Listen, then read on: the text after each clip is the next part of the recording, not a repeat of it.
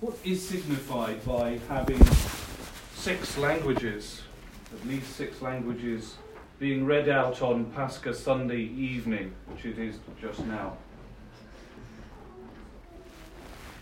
The resurrection of Christ and his coming to the disciples.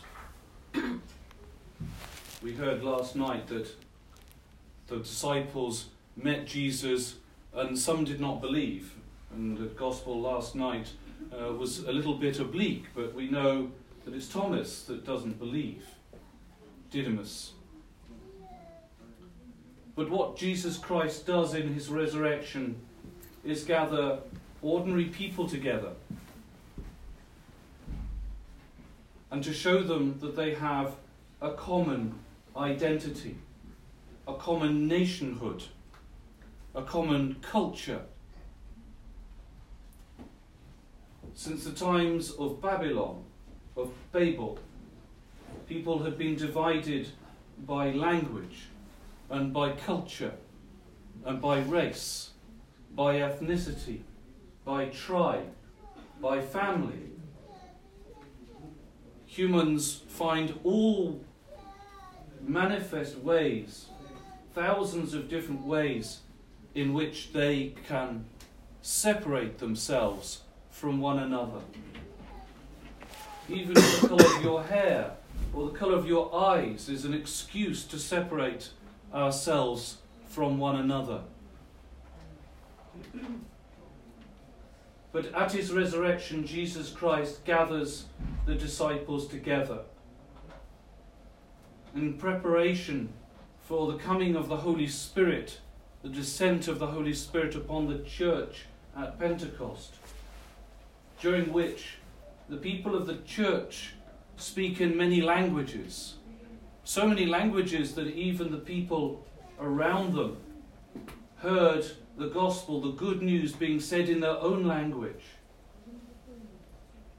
The ability of the Christian faith to reach out and above and beyond culture, language, nationality, tribe, and ethnicity, to speak to the one thing that is common amongst all of us, and that is Christ Jesus.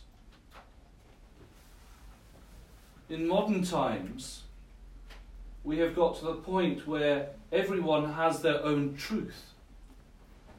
Everyone has their own individual experience. And all of us will have heard the phrase, for example, "You cannot know me. You cannot know what it is like to be me. You cannot experience the world as I experience the world."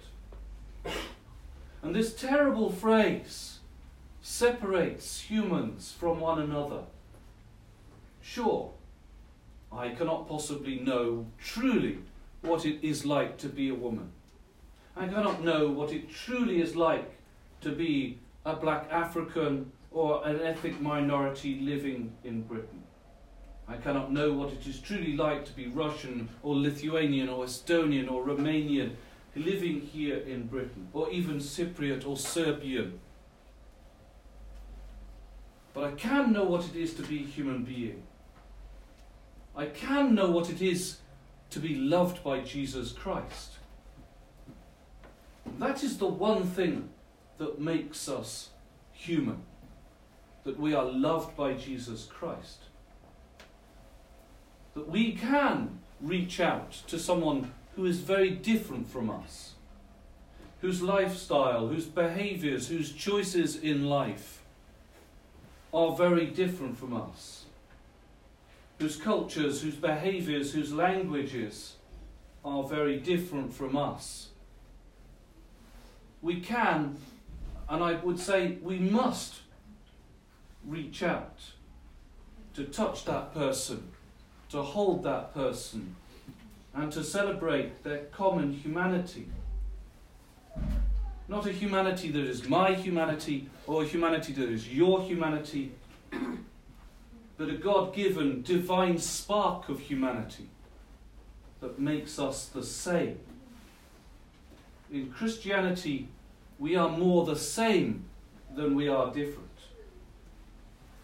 We have, even in the last just 100 years, begun to describe ourselves as Greek Orthodox Christians, Russian Orthodox Christians, British Orthodox Christians, Egyptian Orthodox Christians, Romanian Orthodox Christians. As if somehow our language, our culture, the arbitrary decisions of people hundreds of years before us to draw a line here rather than draw a line there, to make a map that creates a country,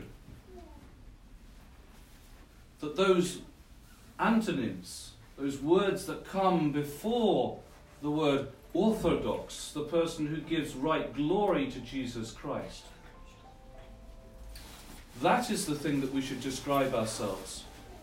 That we are Orthodox, we are Christian, we happen to be Cypriot, we happen to be British, we happen to be Greek, we happen to be Romanian, we happen to be from St. Petersburg, we happen to be from Northampton or even Toaster. These places are in our imaginations. But the things that are definitively true, that are eternally true, are first that we are Christian. Second, that we give right glory to Christ. In other words, orthodoxa, right glory. That we give right glory to Jesus Christ.